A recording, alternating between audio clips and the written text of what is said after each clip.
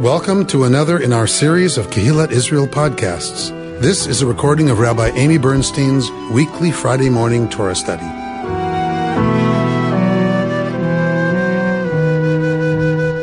So we're going to begin at 39:22, Parshat Pikudei.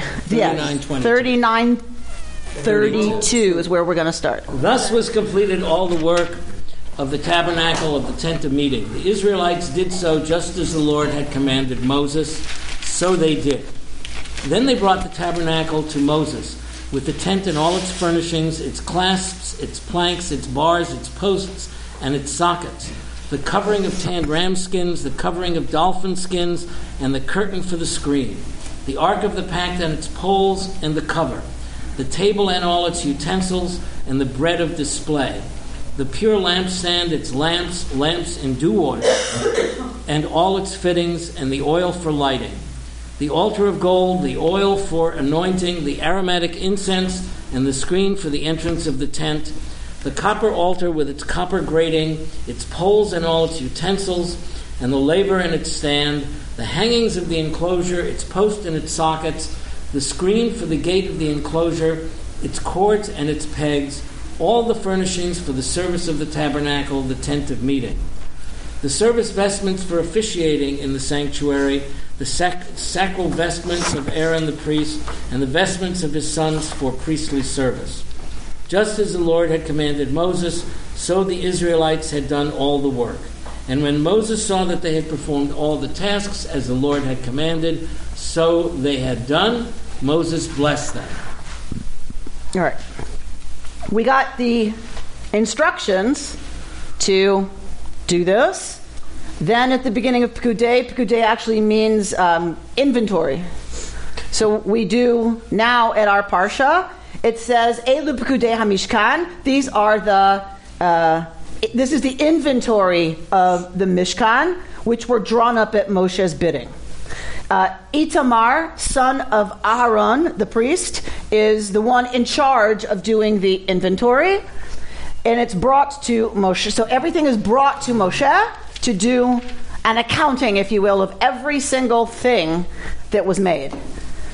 It was very, very expensive, right? This was the most expensive project that they had. You'll notice they beat gold over rocks. It's an Egyptian process, and they slice it very thin to make thread. So these garments actually had real gold woven into them.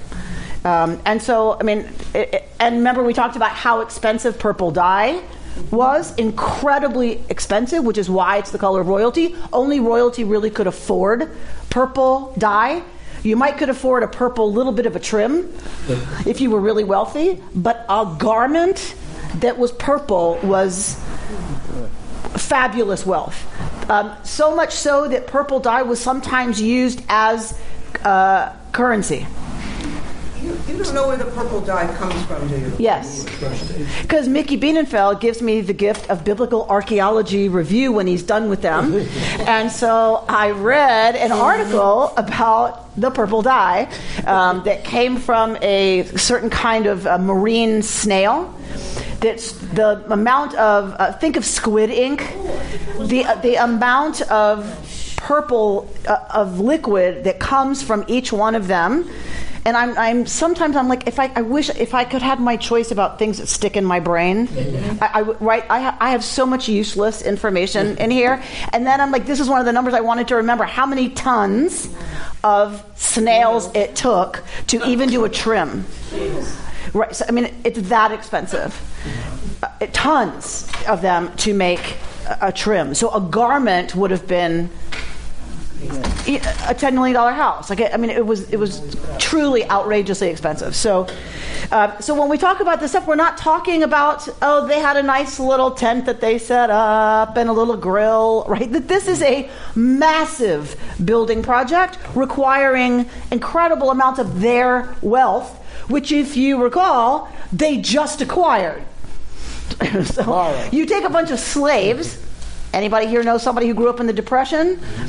Or grew up in another time, a time right after war, or a time of, scarcity, right? Your relationship to wealth, once you've been poor, it is often complicated, right?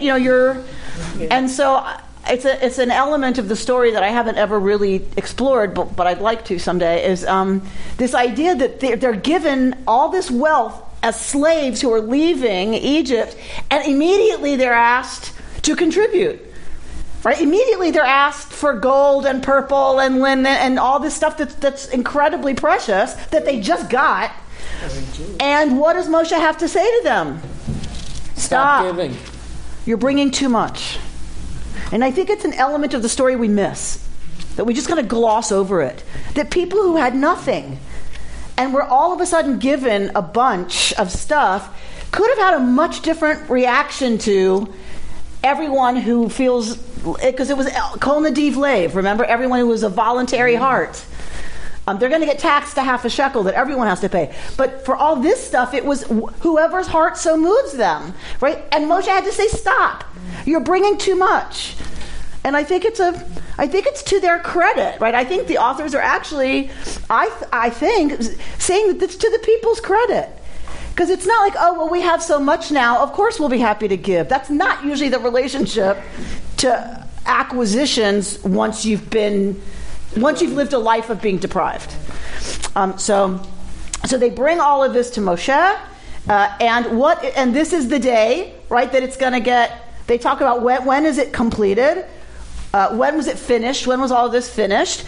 There's no reason for you to know this, but I'm going to see if we can get there because I think it's fun. So the Mishkan is finished, and they're going to have a dedication festival. So anybody want to guess what date this is finished? Think dedication. Very good. 2 gold stars for Rita Efros. According to tradition, the Mishkan was finished on the 25th day of Kislev. The 25th day of the 9th month. So when the Maccabees are looking for a day to dedicate the cleaned out temple, they pick the 25th day of Kislev. Okay. Because this is way before there was a Hanukkah. Yes. So that's how the Maccabees could look back, right? And the Midrashim would have been written already, right? That the Maccabees could look at or would have inherited. So what did the rabbis say about how they got all this stuff other than the gold in the middle of the desert? Because it was from the Egyptians. It also says clothing. Snails. It also says clothing. They took the purple from the Egyptians. So all this came from the Egyptians. Yes. And the river, the dolphin skin. Yeah, so it's not dolphin skin. It's just not. So the word that's used for dolphin is hatchashim. So there's commentary that suggests it's actually a color. When you tan hides, there's different colors they turn. And that this most likely is referring to a process and the color that the skin comes out, not. And I once upon a time I knew what the confusion was with dolphin, whatever. But it's most likely. To what extent did the golden calf, which was a lot of gold that they could have used for the Mishkan, did they break down the golden calf and use that?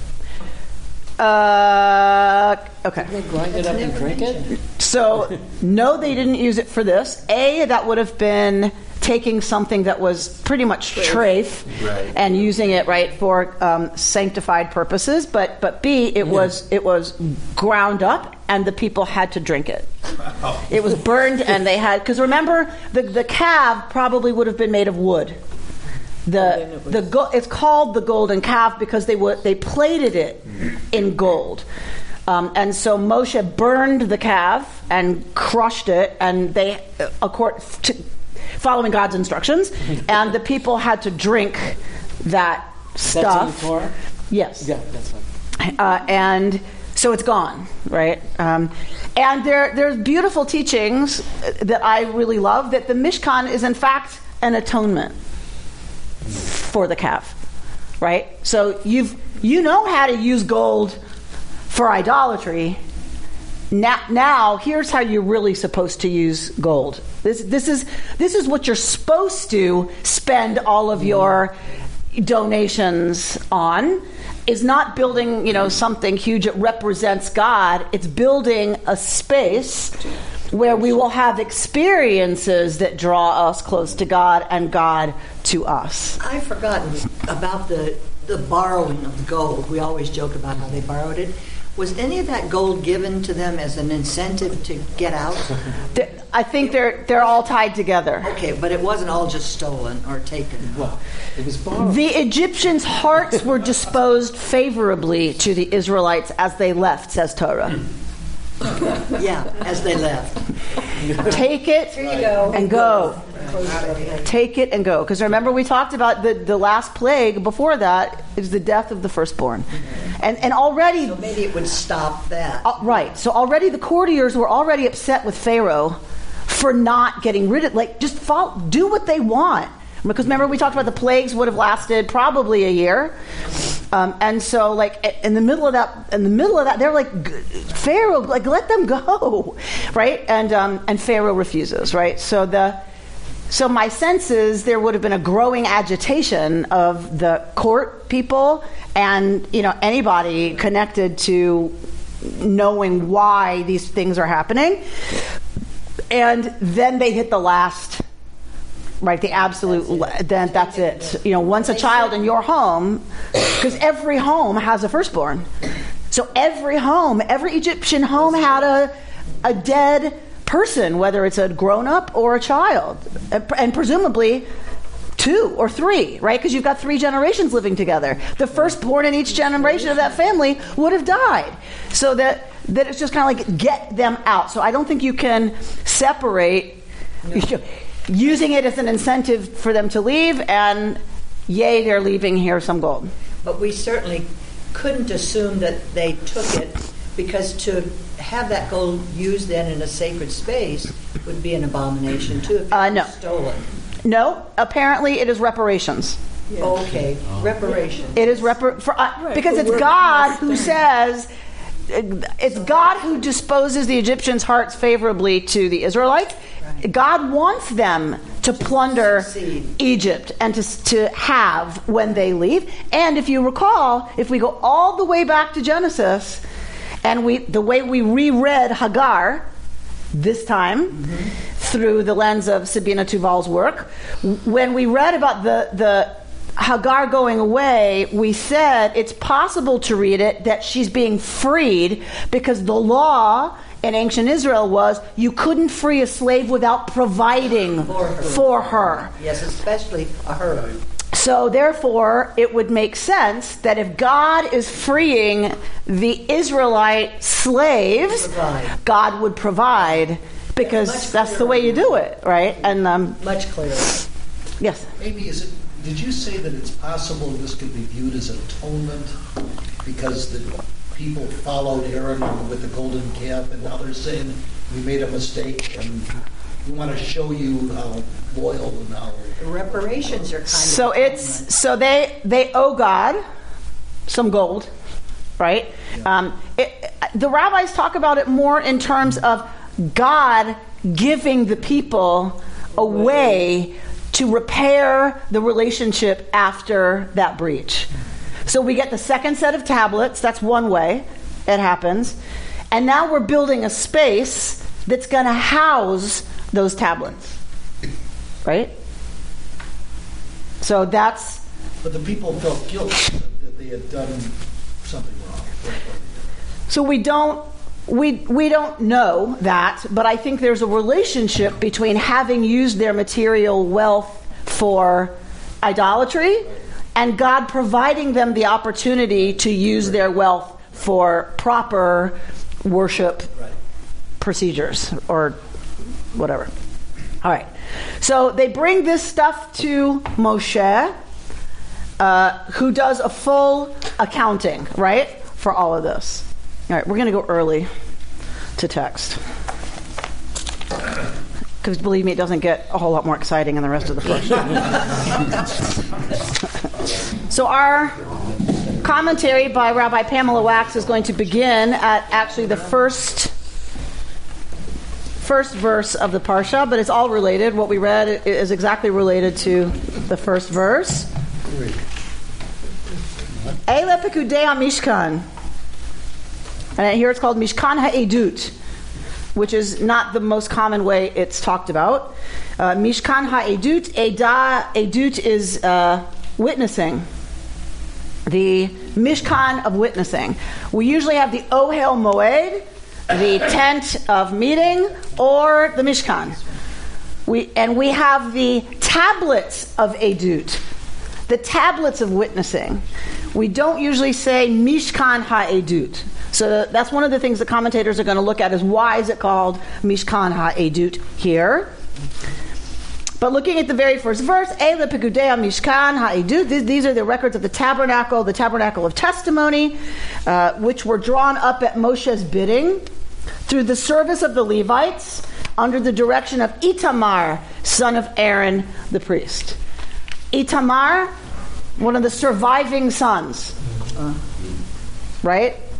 He's a priest because he's the son of Aaron, the priest.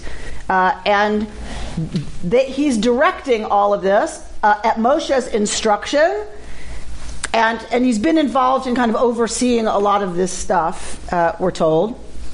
He's according to Rabbi Wax, the independent auditor, right? Taking an inventory of all the metals, which we got a whole list of that before we got to where we started reading. There's a whole list of everything that's brought, and you can see how specific it is. 29 talents and 730 shekels of gold. That's including the decimal points. 99, 95, right? It includes the 90. Usually you just round up 100, right? But it's very, very specific. And she asks, why such exactitude? And then we're going to get a midrash. And this midrash is from Exodus Rabbah on our Parsha. Proverbs, now remember, the game of midrash is a loving, holy, sacred game that is done by experts in these texts. And when you're an expert in something, you take a violinist who's incredibly talented and has practiced for years and years and years and years and years. Are they going to have more fun playing Mary Had a Little Lamb or Bach? We can ask Becky. Bach is pretty hard. Okay.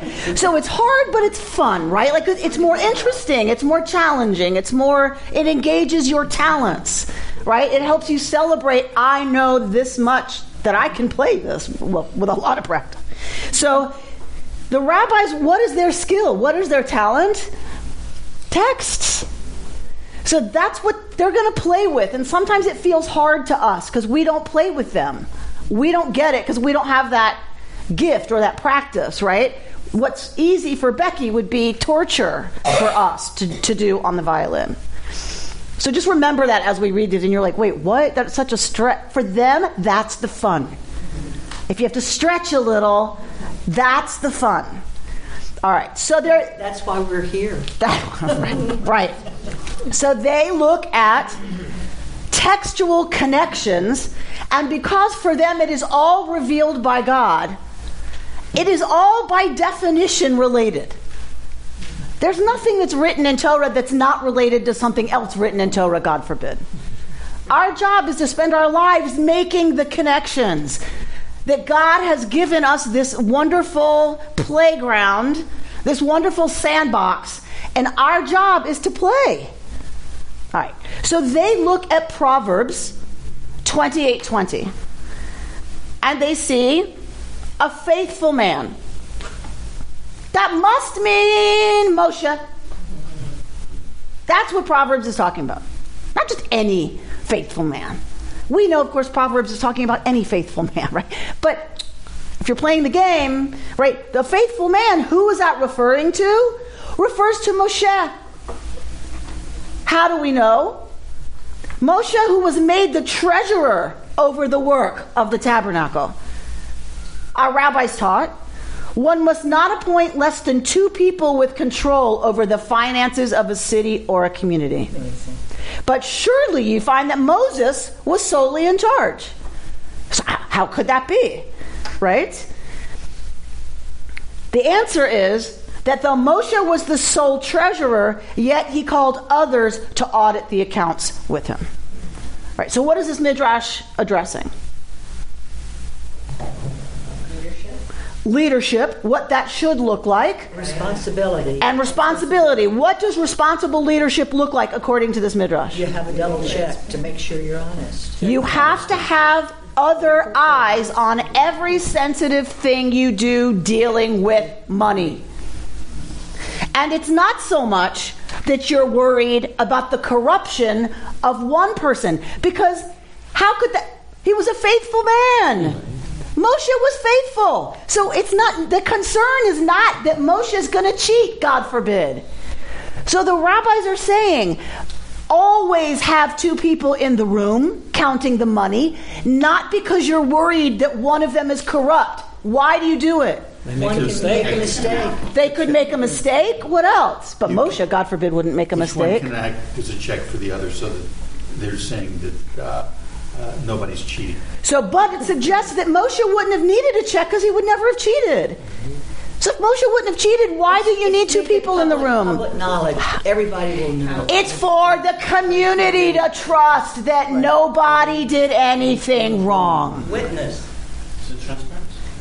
It's about transparency. That's what the midrash is about. That's what the rabbis are addressing, right? Don't stick George in a room and ask him to count the money. That's not fair to George. And it's not fair to the people who might decide, wait a minute, I know we raised more money than that. Must be George. And if you always automatically have to have 2 because it's the custom, then there's no dispute. Correct. Well, and there's no shade thrown on anybody that you're not going to send Sarah in alone. You don't trust her. Mm-hmm. If there's always 2, everyone just understands. Of course, Sarah wouldn't do anything wrong, but we always have 2. That's the rule. Has that custom been carried through to present day or the Middle Ages? I don't know. With diamond, the diamond trade or whatever? I don't know. That's an interesting question. In Congress, but if you look at committee. Accepted accounting principles, I think that's there. Say it again? That it exists today in terms right. of accepted Audits. accounting. Yeah. Audits totally need audits. Right.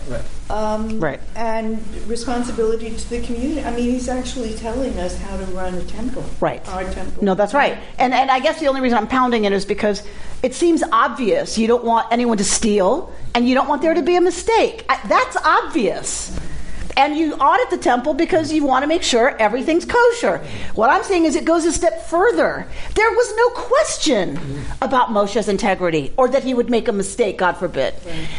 It's that it's not good for Moshe and it's not good for the people to cause any anxiety or let there be any doubt. That's why also they would assume that it's Moshe because everybody knew Moshe was. That's right. That's why he's used in the Midrash. Exactly right. Okay. Another Midrash on this verse says that one who entered the temple treasury to take out money might not enter, means they shall not enter, wearing a garment with folds or in felt shoes, lest in the event of his becoming wealthy, people should say that he became rich from the temple treasury. So if you're going to go in and count money in the temple counting room, you go in a swimsuit. With no pockets. With no pockets. This is before security cameras. Before security. Okay, you go in a Speedo. So it is obvious. Okay, that is an image I'm going to not be able to unsee the rest of the day. So that it's apparent, right, that you didn't take anything out with you should you later become the only thing that's apparent. Extradited. Yeah, that's why I can't get that image out of my head the rest of the day. All right. So apparently, page 2, apparently, Moses had reason to be concerned about unfair suspicions. As imagined by yet another midrash, rumors were already flying. So here is a midrash from, where's it from? Leffen? Rabbi Leffen? I don't know. Tanchuma. Midrash Tanchuma. All right. Midrash Tanchuma says, why did he make an accounting with them when the Holy One trusted him? Right? Like, why did Moshe say, okay, let's do a full inventory when God didn't ask for it? God trusted Moshe. Why would Moshe then ask for an inventory? Because people didn't necessarily. It was simply that Moses had heard Israel speaking behind his back. And what were they saying? They were saying to his shame, look at the fat neck. Look at the fat thighs. Moses is eating from what belongs to Jews and drinking from what belongs to Jews, for everything he possesses comes from the Jews. So if Moshe's living high and large and living super well, and who pays his salary? Right? If the rabbi is driving, I got to be careful now, I guess. Right? If the rabbi, what do the rabbis drive in this city? If the rabbi is driving a Ferrari, it would give people some cause to be a little concerned about the relationship between the rabbi and the synagogue budget, right? Okay. So that's what they're saying, that Moshe's paid by the Jews. If he's living that well, something's up. You notice Jews never say living high on the hog. You know. No, they say, look at that fat neck. Look at those fat thighs. Right? Of course, in our day, you have to flip it. Right. He's obviously had work done. Look at his thin neck. Look at his thin thighs, right? He can afford a really good plastic surgeon. All right, so, right, cultural context is important. As soon as Moses heard that, he said to them, by your life, after the tabernacle is finished, I am making an accounting with you. Thus it is stated in Exodus 38:21, these are the Pikudei of the Mishkan. That Moshe heard the rumors before even it was finished. So he said, I'll show you, you people who think, right? And we're going to make a full accounting, and there will be full transparency, so that, right? Is that like releasing a tax returns? Something like that. He's a good leader. He doesn't even need to hear the rumors. He will know the rumors will come. Very, very, very inspired and talented and wise leader, says Mehmet, would not even wait to hear rumors. They would know the rumors were starting or would come. That it's a good leader would assume there's got to be criticism. Bert, can you imagine people criticizing the leader? Could you imagine that? Hypothetically, it could happen. We had a long meeting last night. Yeah. All right. So, financial audits call on our midot, that we're going down a couple paragraphs, of truth-telling, integrity, order, and diligence. Such reflection could compromise our Musar work. That would be enough right here. Musar, remember, we're talking about spiritual characteristics that the Musar tradition is trying to help us cultivate. And so this is a Musar, this is a teaching from Musar. And so she's looking at everything, Rabbi Wax is looking at everything through the lens of Musar. So what is the spiritual midah? What is the spiritual characteristic here? She's saying it's accounting, diligence, order, telling the truth. However, cheshbon/accounting is also a metaphor with a spiritual counterpart well beyond its application to finances. It is what? I heard you say it. Cheshbon hanefesh. Right.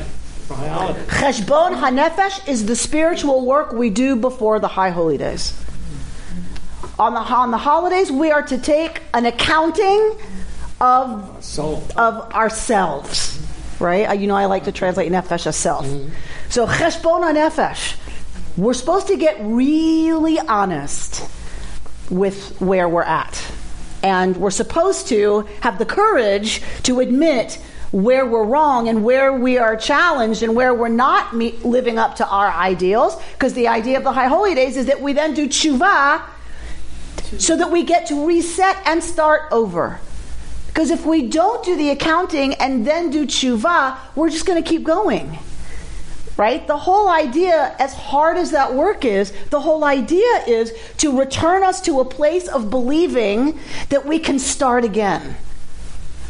Right? I don't know about y'all, but habits that I've had for a really long time, I don't have a lot of hope of breaking. Because when do we actually start an accounting that says, okay, after this, it's a clean slate? New Year's resolution. You going to do it or not still? Right? And we don't really believe that anymore. New Year's resolutions, for people who really believe this is the time to start over, they tend to be a lot more effective than those of us who are like, well, maybe sometime in January, right? I'll quit eating fries. When you move or immigrate, you feel that it is So there are... When you move to another place or immigrate, because I've gone through the same. There are opportunities that are given to us often by life and a life transition that has us really believe and feel I can start over, right? So when you said when you emigrate, you're a new person, right? You don't have to be who you were in Turkey. Think about someone transitioning gender, coming out, getting married, getting divorced, becoming a parent, right? There's things we say, okay, I don't have to be that other person anymore. Certainly as a widow, you do that. Right? So there are sometimes we're forced to do it. There are other times we're given an opportunity, right, to take advantage of this ability to start over. But it's based on the belief that we're capable of change. 100%. That is the basis for Jews. We can. That is where we start. Our spiritual reality starts with not only can you change, you are responsible for changing. Because if you can change, there's no excuse for continuing to do it the same way, which is why I think, personally, I mean, I'm going to say this before I've thought about it, but I think it's one of the reasons Jews who never come to synagogue come on the high holidays. Now, that's just a hunch. Because I think the power of that is still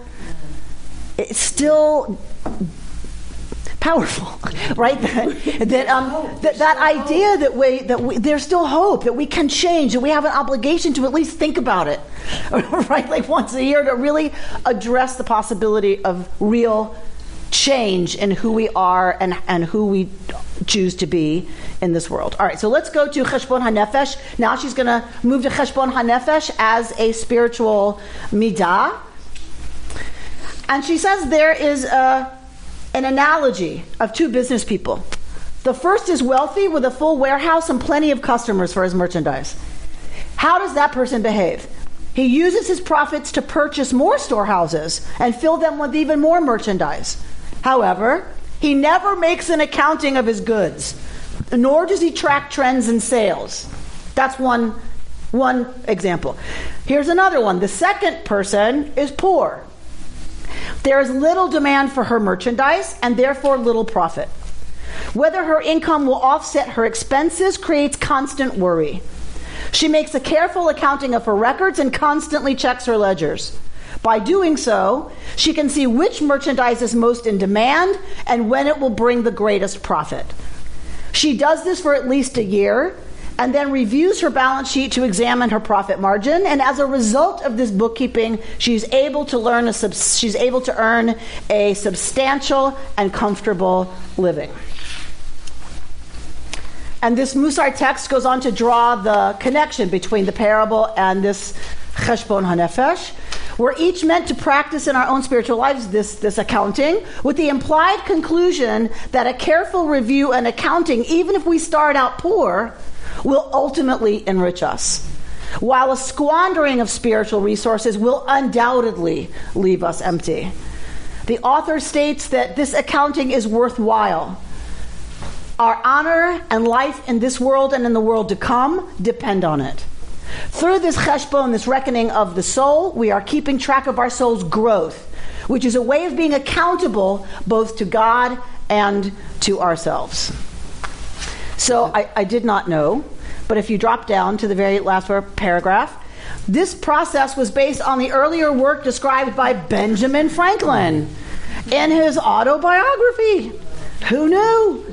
Both Franklin and Rabbi Leffin, who was writing from the Musar perspective, right? For them, the work was an act of keeping a scorecard and quantifying one's successes and violations in regard to each midah. So you have to know the midot. And you have to explore what they mean. And you have to explore what that means in your daily life, obviously, right? So Musar practice is based on you have to know the midot. If you come to my class, Creating Lives of something, depth and meaning or something, then that's one of the things we're going to be talking about, right? We're going to be exploring some of these midot. And what does it look like to actually take this into our lives and actually apply it, right? So it's applied spirituality, if you will. So consider how you might apply the idea of cheshbon in your own spiritual life. Are you more heavily weighted in one midah than another?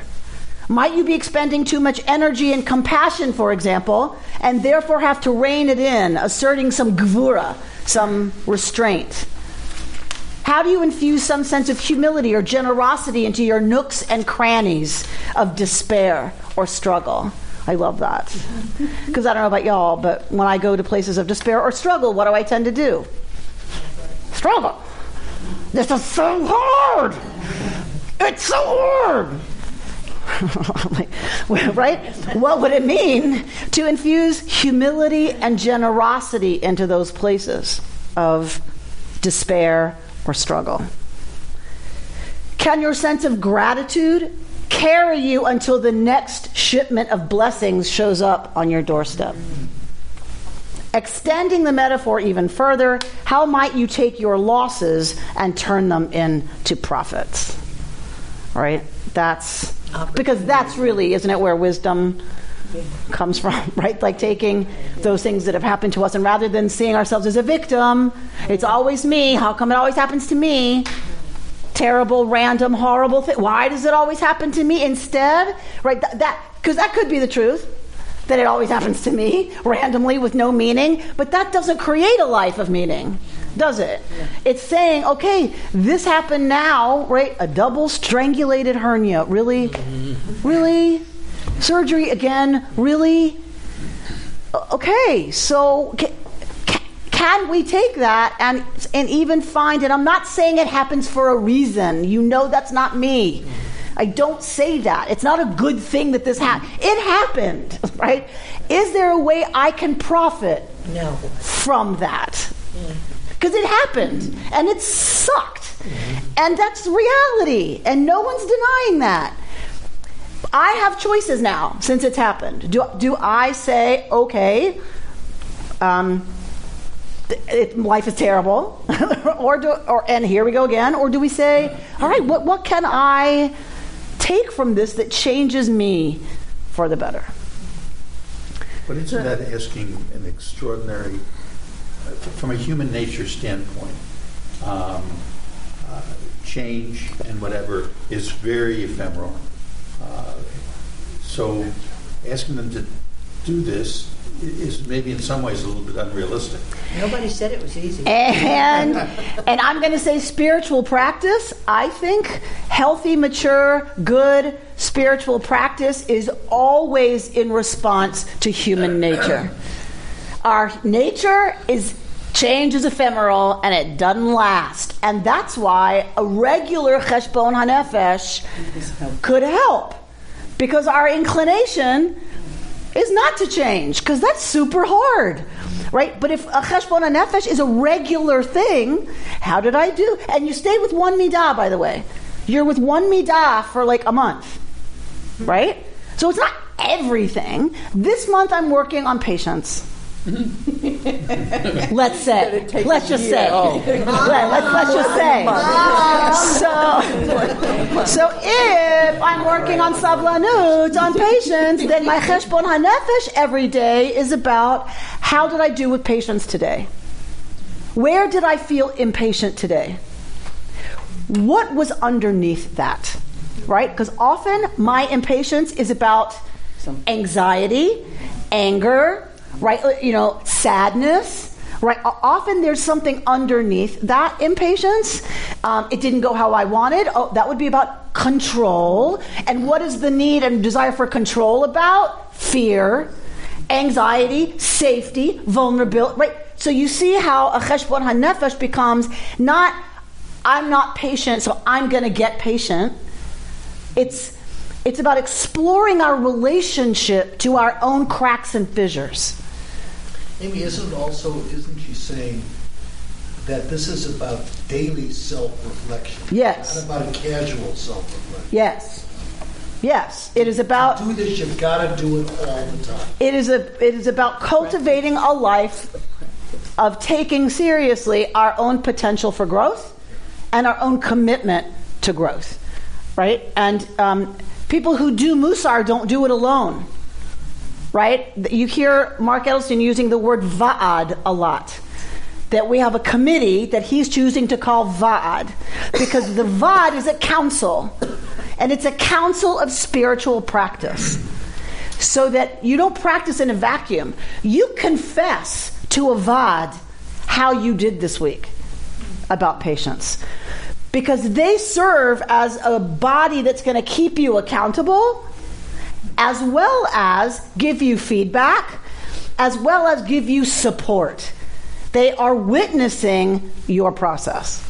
And as we all know who've sat in therapy or in other places with a mentor, with a teacher, we know what it is to have someone witness our process. That's an incredibly, when it's done with the intention of being only respectful, only helpful, only supportive, that is an incredible privilege to sit with someone's loving attention on your process of growth with no benefit to them at all, right? Other than feeling of service or part of a community, whatever. So that's the idea of the context in which Musar happens and where Cheshbon HaNefesh would happen. Because once I say it out loud to people who love me and want to see me grow, it helps strengthen my commitment to change.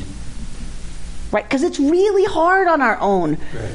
Really hard. And ask anybody in a 12-step program. Right? It's really hard to do alone. When people feel anxious or whatever, it's like, I got to find a meeting.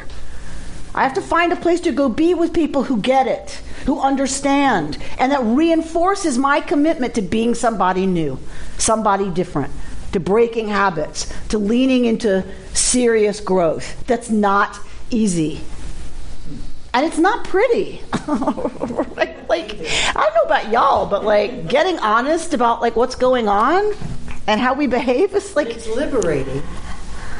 Maybe eventually, right? But it's really hard. It's really hard. I think it's great to look at the places that were amazing, right? Sure, but it's way harder to look at where am I called into growth because I'm not doing so well in that area, in that arena. In some of these cases, it's hard to find a place where you feel you do excel. Yeah. That's a nook and cranny too. Yeah, absolutely, right? She had some other quote that I really loved about our cracks and fissures. Anyway, so I wanted to leave you with that set of midrashim, and I want to read to you from Rabbi Arthur Green, who's commenting on the Sfat Emet. The Sfat Emet teaches on our parsha, you don't have it, teaches on our parsha, the tabernacle of witness, Mishkan HaEdut, right? Sfat Emet knows that's not what it's usually called. That's an engraved invitation for commentary, right? If it's unusual, it has to mean something. Why is it called Mishkan HaEdut? Because it witnessed to Israel that God had truly forgiven them for making the golden calf. Because now God was causing God's presence to dwell among them. Why did they need this kind of witness? Because Israel had been deeply disgraced by their sin. Now, God is giving the people the tabernacle as witness in order to strengthen their hearts, to show that they had indeed repaired the damage wrought by their sin. The fact is that Israel are God's witnesses. As it says in Isaiah, you are my witnesses. Right? You got to pull another verse from somewhere, right? That's the game. But how is it possible that Israel, who were created to bear witness to God's oneness, could themselves worship idols? This thought caused Israel to neglect their witnessing, so that God had to demonstrate that the sin was incidental to who they were. Thus, they really were worthy to witness God, to witness to God, just as they had been previously. The rabbis, in fact, teach that Israel were not deserving of such a sin. It came upon them only to teach them the way of teshuvah. I have to love that. It came to teach every person who returns not to let themselves fall too low in their own eyes. For by teshuvah, we really are restored to what we were before the sin. That is why Yom Kippur, the Day of Forgiveness and Atonement, is followed by the Sukkah, another indwelling of God's presence. This gives strength to all who return. Remember, Teshuvah means return. Telling them they are worthy to have Shekhinah dwell among them. It's a beautiful teaching, I think, right, about they no longer felt themselves worthy of being witnesses to God, of God's presence or oneness or whatever. And what he doesn't say is, so what would that result in? Believing. Say more. Not believing at all, just wanting to go off and find something else. Lost. Or find someplace. Lost. Yes, lost. Death. Death of your spiritual life. It's choosing to feel that you're not worthy versus using it as an opportunity or a tool to bring in God's light and say, okay, I did this, but I am not this. We've heard that recently. So the rabbis are saying, they're quoting the Gerer Rebbe, this gorgeous spiritual teacher who's saying there is a danger in feeling unworthy. A real danger, because if you feel you are unworthy of witnessing to the one, why not just go to Vegas? Or treat people horribly. What I want to, okay? And I'm unworthy anyway of being, in any way filled with the light of the Holy One. So screw it. There's one right? That's a real danger. Do you know people who act horribly and you know it's out of despair? Yes. You know how much they hate themselves? Or they've been told since they were this high how miserable they are and unworthy they are, and then you see how they behave as adults? Right? That is what that's what the Sfat Emet is talking about. And that's not humility that you're talking about. No! Oh my gosh, the opposite. It's almost the opposite. It's the opposite, right? It's, I'm so bad. I'm so unworthy. What's that joke about the cantor turns to the rabbi? They pray on high holidays. I'm nothing. I'm nothing before. Look who thinks they're nothing. Right, like master of the universe, I'm unworthy. The rabbi turns to the cantor. Look who thinks he's nothing. So, right, there's I don't want to say arrogance, but maybe. But there's a real poison that happens when we truly believe we are unworthy. And the Rabbi Yehuda Leib Ger is saying, by giving them the Mishkan, and the important part here is not the Mishkan. God gives them the instructions to build the Mishkan and then fills it with God's presence. How do you prove to someone you are in fact worthy of my love and attention? You show up. And you sit down and you say, I'm here. I want to be with you. It's intimacy.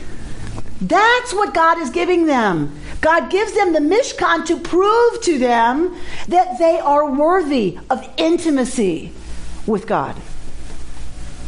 That, therefore, has them able to move past their own sin and go to a place of teshuvah and return so that they may witness to the one.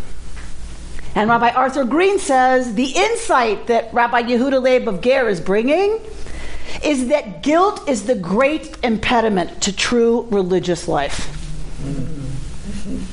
Right? This was well known to the Hasidic masters.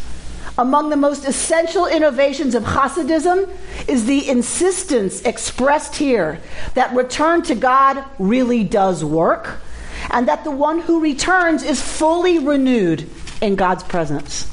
And joyful. The real task is to be sure that our witness goes forward, not interrupted by our own sense of inadequacy to the task. If we wait until we are perfect to attest to God, we will never do our work. So this Shabbat, yes, may we find that strength and patience and courage and hope and inspiration, right, to approach our own melacha, our own work, right? The tasks of building the tabernacle were called melacha, and may we see our lives as sacred works. At the end of our portion, it said that Moshe blessed them. Is that the only time that he blessed them? I don't recall too many other events. I'm just thinking how, I quote this from the commentary too, God blessed the world after he created it. So is this blessing significant, or is it just like another blessing? Is it because they have been transformed, or something momentous happened just now?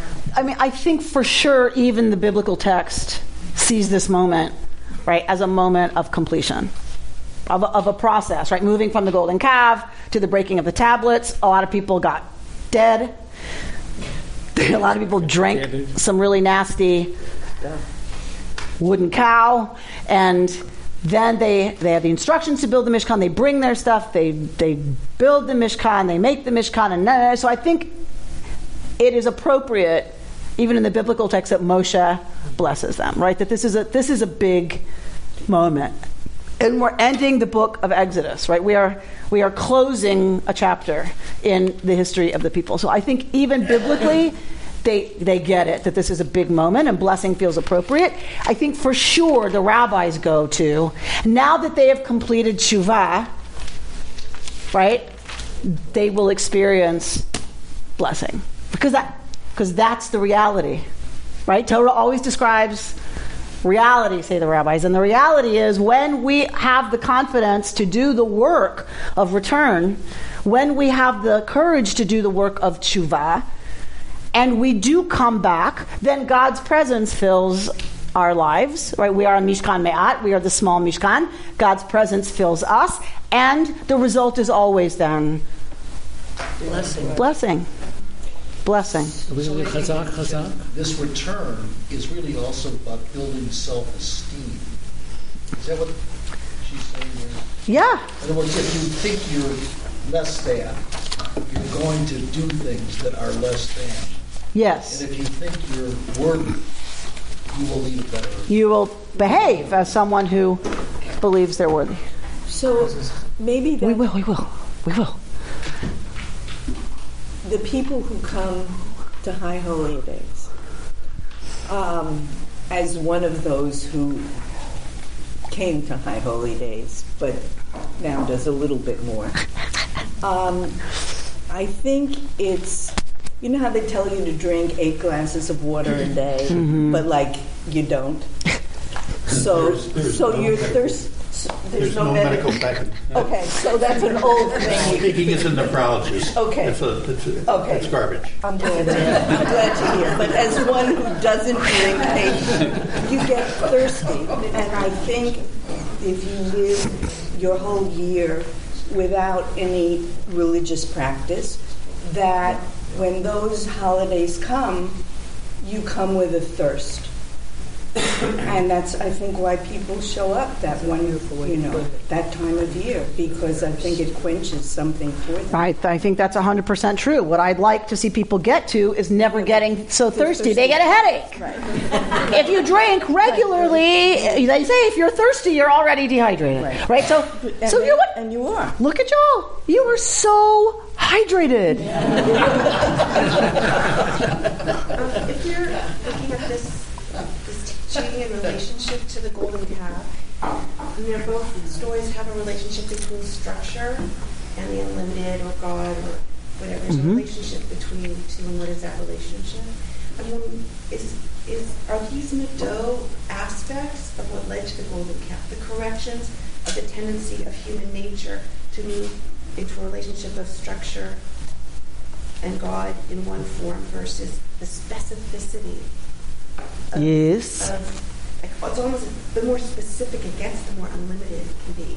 So the things that lead them to worship gold filled with stuff, wood, right? Gold filled with wood. We are given corrections for that to build. What is the ark? A box covered in gold, a wooden box covered in gold that is empty at the center. And what are they supposed to put in that emptiness?